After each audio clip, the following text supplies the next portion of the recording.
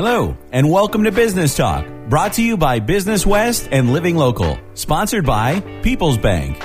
Hi, I'm Chris Kellogg from the Kellogg Crew Morning Show on 94.7 WMAS, and I'd like to introduce your host of Business Talk. He's editor and associate publisher of Business West. Here is George O'Brien. Okay, good morning, everyone. Welcome to another episode of Business Talk. We have a terrific show for you today. I can't wait to get started, but I will, because first we need to hear this important message from our sponsor, People's Bank. Thank you for listening to the Business Talk podcast, sponsored by People's Bank, bringing you the best in business experts, entrepreneurs, and evangelists. Make Business Talk your innovation break for ideas and inspiration. People's Bank, where commercial banking can fuel your growth and make work life easier. Member FDIC, DIF Equal Housing Lender. Bankatpeoples.com/business. Okay, we are back, and as promised, we have a terrific show for you today. We have with us Meg Sanders. She is the CEO of Canada Provisions in Holyoke and Lee. How are you, Meg? I'm great, George. Thanks so much for having me on. Oh, it's my privilege. Welcome to the show. And welcome to the cover of Business West magazine. You were on this past week. That's always a life-changing event from what I'm told by people who have had that happen to them. It's getting framed as we speak, George. Okay. Well, that's good to hear. So thank you for being on today. We have a lot to talk about. There's a lot of great things happening in the world of cannabis. And start by telling us a little bit about yourself and about Canada Provisions. Happy to do so. I've had the pleasure of being in this industry since 2009, where I started in Colorado, basically with a company called Mindful, and I was a CEO there for about 7 years, and then entered the fun world of consulting in cannabis, which took me all over the country, basically helping businesses and local governments, state governments figure out how they want to roll out various ordinances or any type of legislative work. And that's how I honestly ended up in Massachusetts. And we had several clients. My partner, Eric Williams, and I had several clients in the Commonwealth. And one of them said, hey, would you consider coming back to operations? And we said yes. And here we are in the beautiful Berkshires and the beautiful Pioneer Valley of Massachusetts. Okay. Canada Provisions, 2 locations. These are dispensaries, obviously, but you've got a multifaceted operation there. Tell us a little bit about that. Yeah, we do. We are a vertically integrated cannabis company. We were the second standalone adult use store to open right behind Carolyn's campus in Uxbridge.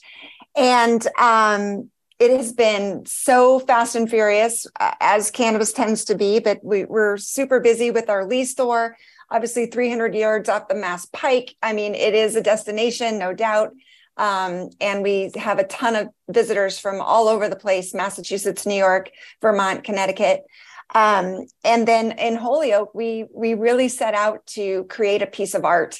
And I think it's just the coolest dispensary in America. And if you haven't been there, I really encourage you to come and see what cannabis can be like. It is very different there. And then we also have our cultivation in Sheffield, led by the amazing and legendary chem dog himself, Greg Krasnowski. And Greg is social equity. He was a cannabis somebody who got caught up in the cannabis drug war and right here in Massachusetts. And we are thrilled that he is leading the cultivation. He is the most humble, kind, and loyal human you'll ever meet. And he also happens to grow amazing cannabis. So if you're familiar with any of the legendary chem strains, you can come to Canada Provisions to get those. Okay. Very interesting. Okay, I believe we're coming up on 6 years now that famous ballot question passed in Massachusetts, and 6 years of an industry to develop, to kind of find its way. Probably no one better in this region to talk about where the cannabis sector is in Massachusetts, and specifically Western Massachusetts, where we are and where we can expect to be in, let's say, a couple more years, and then maybe 5 years down the road. Give us a kind of a state of the industry check here. Sure. The thing that's very interesting about today, cannabis adult use in Massachusetts, is we're probably where we should be. And what I mean by that is we're hitting a plateau, if you will. No longer is you open a dispensary and they will come true. That's just not how it really works anymore, because there is so much competition. And if you're opening a cannabis dispensary right now in Massachusetts, you can commit a ton of capital to advertising, because you're going to have to in order to make sure people know you're there. The other piece that's happening is, I believe, at least in some form of licensing process, we have about 3 million square feet of cannabis cultivation. Not all of that is online, but potentially could be. And we're definitely seeing a oversupply happen right now, which is driving prices down, which is helpful for consumers. And we're also kind of seeing the battle of the brands with regards to flower products or infused products. And again, I think this is kind of where we should be. Generally, what we'll see after this is some consolidation or some condensing, I guess, or shrinking of the market. I'm aware of several companies that are closing, have closed segments of their business, are closing altogether, are in receivership. So this is kind of what happens. And especially when you factor in one of the most painful parts about operating cannabis is a lovely little federal tax code called 280E. And that basically states that because we are a federally illegal business, we are not allowed to take any normal business deductions except for cost of goods. So our tax returns look very, very different than a traditional business. And basically the guide that we follow, which is, I think, the advantage of having an experienced operator who's learned a lot through the time that I've been in cannabis, is we basically, for every dollar we receive, we have to figure out how to operate the company on 30 cents. The rest of it is going to go to taxes. And that's a discipline. It's a strict discipline. And we manage our budget on a daily basis. And that's how you have to do it. I think there's a big misnomer out there, or a big misunderstanding about cannabis, that if you open a cannabis company, it's kind of like an unlimited ATM just appears in your office and just spits out $100 bills. I wish that were the case, but that is not what happens. So you have to be very disciplined, incredibly strategic with every dollar. And business physics is alive and well, and it needs to be very alive and well in any cannabis business. Okay, talk a little bit more about this. This is the part of the business that's intriguing to me and to a lot of people that are watching it, and that is just how big this business can get in Western Massachusetts, and how many more dispensaries this market can take. We're not going to see a dispensary on every street corner, obviously. Many communities are starting to see a number of different licenses. Where are we at in terms of a competitive balance and how the market has shaken itself out? I know you started to talk about that a little bit. Yeah, so I think the important thing to remember, what we see time and again with adult use, no matter where it happens, is along with cannabis consumers that are already familiar with the products, they're obviously are one of our strong customer bases. But the other thing that happens is people that have never used this product or haven't used this product in a long time, because it becomes legal in the state, that tends to pique a lot of interest. What we're finding is, at this moment in time in Massachusetts and in other states around the country, is that the growth of that new consumer is not keeping up with the growth of what's happening as far as the stores and products and cultivation. And what we're going to see over, I think, between now and probably the end of 23 is, I think we're going to see several companies that have to shutter. I think that is absolutely what's going to happen. Now, there are still dispensaries being opened. There are still cultivations coming online. Their ability to get ahead of the game as fast as possible is a really tough uphill climb. The only thing I can think of that changes that, if you're the only one in a population base that's relatively significant, you'll probably be okay. So if, say, your city has banned and they've had no dispensaries, and now they've decided, hey, we're going to open one, and it's a decent size, let's say 20,000 to 40,000 population, you're probably going to be successful there as long as you're in a good retail location, parking's easy, and you can pay for inventory and pay for employees to keep your store open. I think what we're seeing is a lot of municipalities. Let's look at Pittsfield. Let's look at Springfield. Let's look at several other towns and cities in Massachusetts. Great Barrington is a very interesting experiment, in my opinion, because it's a town of, I think, 20,000, maybe not even that high. And I think they're up to 7 dispensaries, with one opening right across the street from Theory. And I think they're all feeling the pinch right now. It is incredibly competitive. And what I find is the most frustrating part of a competitive market is the first thing, even as a consumer, probably anybody in business thinks, well, it's going to be price competitive. It has to be price competitive. And I would argue that is somewhat true. But what we know about consumers in retail is they like to support a business that aligns with their value set. They like to support businesses that support other things. And they do appreciate a good experience.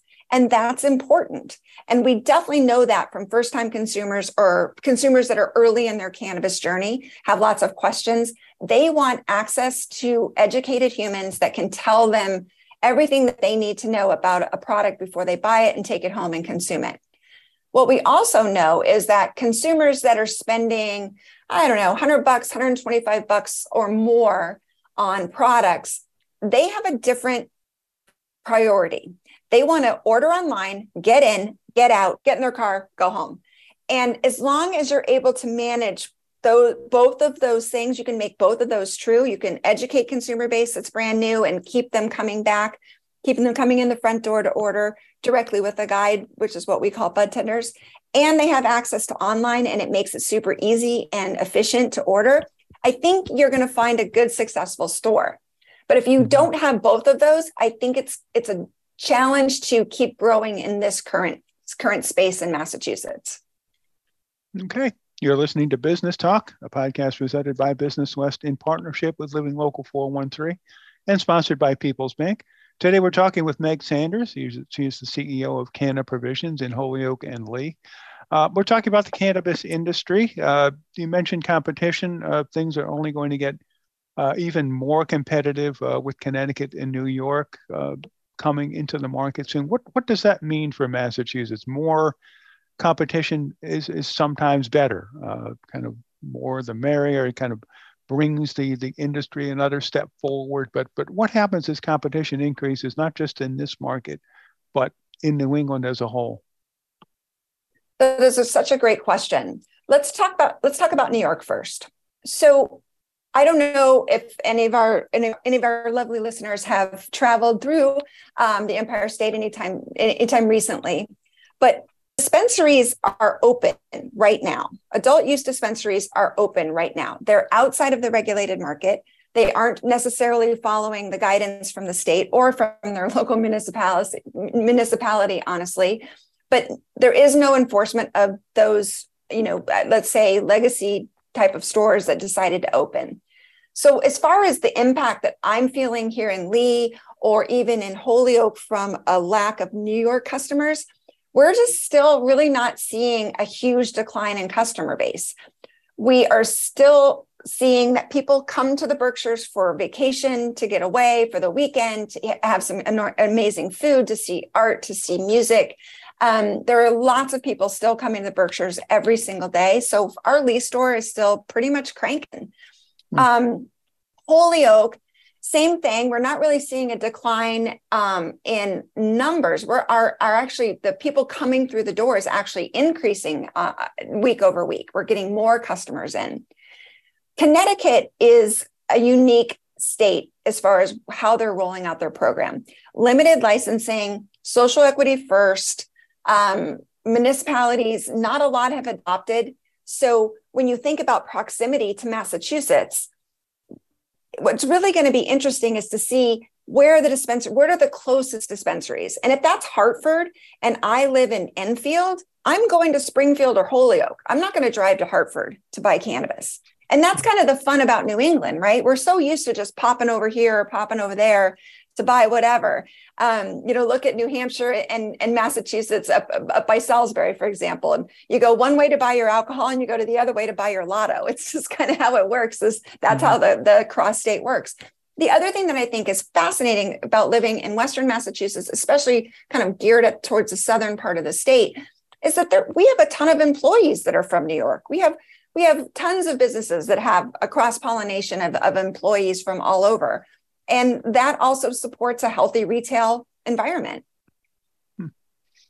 Interesting. You mentioned Holyoke. One of my favorite things to talk about when it comes to cannabis is how it has reshaped some of the communities in Western Massachusetts and really helped them economically. Just everything from overall vibrancy to repositioning commercial real estate. And I think no community has been more impacted than Holyoke has. You were one of the first in. Talk about what cannabis has meant to Holyoke and how it's changed the city and how it continues to change it. I love Holyoke and I love to talk about it. So great. I'm so happy that you're asking about it. First and foremost, the root of what changes in a city like Holyoke when cannabis comes to town is that a ton of square footage that has been sitting there empty, not improved, dilapidated, even eyesores in some cases, all of a sudden come back to life a bit. And I can tell you that our landlord and the work that we've done in the building and the work that they've done in the building, we have a beautiful space, absolutely beautiful. And I'm really proud whether you're walking up from Main Street or down from High Street, our building is a beacon. It's like, wow, look what you can do with a little paint and landscaping and, some thoughtful decorations. And it's just a beautiful place to be. So that's the first base impact. The second thing that happens is you have employees that live in the community. We have many employees that live in Holyoke or in the surrounding community. And when they're working where we're located, which is, right there on Dwight Street and right down from City Hall, all of the businesses around us, from the cafes that have recently opened, we've got Blue Door Cafe. There's another cafe coming to the campus that we're on. We've got Ray Street Live. We've got the Divine Theater. We have Crave Tacos and a million other places that have opened. And our employees go to these locations and spend their money. So it is just this natural economy that happens when you open a business with a lot of employees, and you also have customers that are coming, and they're not coming to, spend $5. They're not going, into a bodega for a pack of gum. They're coming to buy cannabis. And as you guys know, it's not cheap.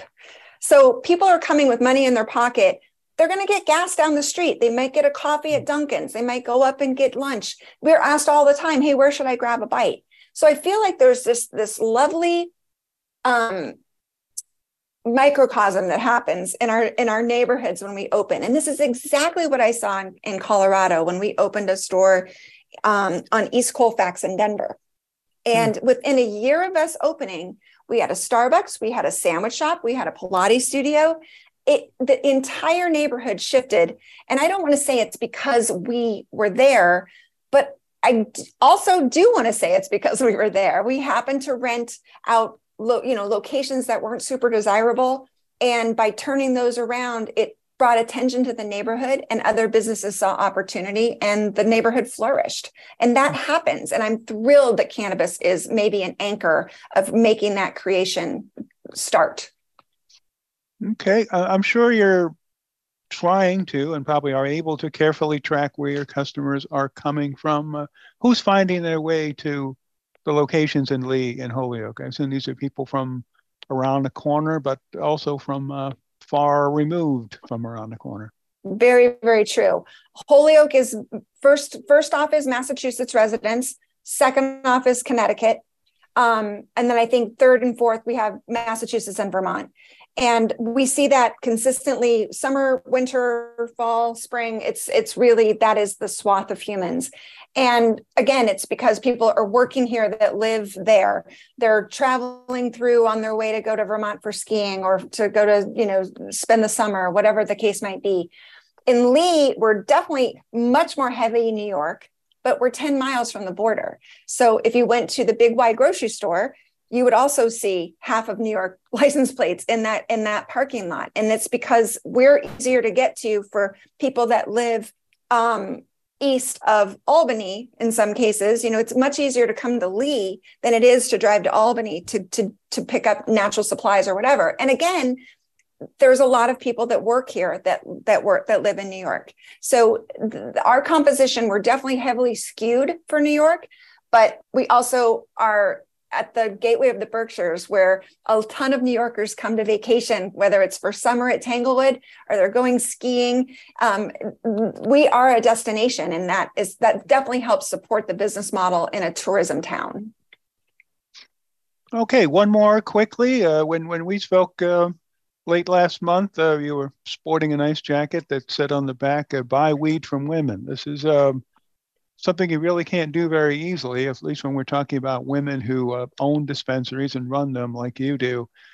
This is still a market that's closed in a lot of respects to people with large amounts of capital, great deal of means. What's it going to take to level the playing field a little bit and open this sector up to more people? That is the question of the day. And if I knew the answer, I'd probably, maybe be doing something else. But I think the bottom line, George, if I could be so frank, the money generally lies with rich white people. And if and I'll even more particular, rich white men, that's where the money lives. Look at any hedge fund, venture capital group. It's just the facts. And until that shifts, and it becomes a priority to invest in women, to invest in people of color, to invest in social equity applicants. Until that becomes the norm of that group, shifting that power base is really, really hard. I am a tried and true, successful cannabis operator. And even for me, it is incredibly difficult to raise money. Mm-hmm. And at the end of the day, what I know to be true about private equity is people like to give money to people that look like them and talk like them and act like them and live where they live. That's generally how it works. So until we have either a shift of wealth into women's hands, people of color, social equity, until that happens, we are still asking rich white guys to give us money, and it's really challenging. The piece that's really important to consider about New York and Connecticut, by the way, is they are letting social equity go first. They are the first bite at the apple for dispensaries and other licenses. Mm-hmm. The challenge that they are having, just like me, is getting the capital. And until we figure out a way to solve that as a nation, as a specific industry, it's going to remain very difficult for people that look like me, people that look like other people in industry, women, mm-hmm. people of color. It's just going to be very difficult. I wish I had the magic bullet, but I don't. Okay. Well, very intriguing. Thank you very much for coming on today. We'll have to have you back on, maybe sometime toward the end of the year, kind of check where the industry is then. This has been, again, very insightful. Thank you for being with us. My pleasure, George. Talk to you soon. Okay. And thank you to all of you. This has been another episode of Business Talk, a podcast presented by Business West in partnership with Living Local 413 and sponsored by People's Bank. I'm George O'Brien, the editor of Business West. We'll see you next time.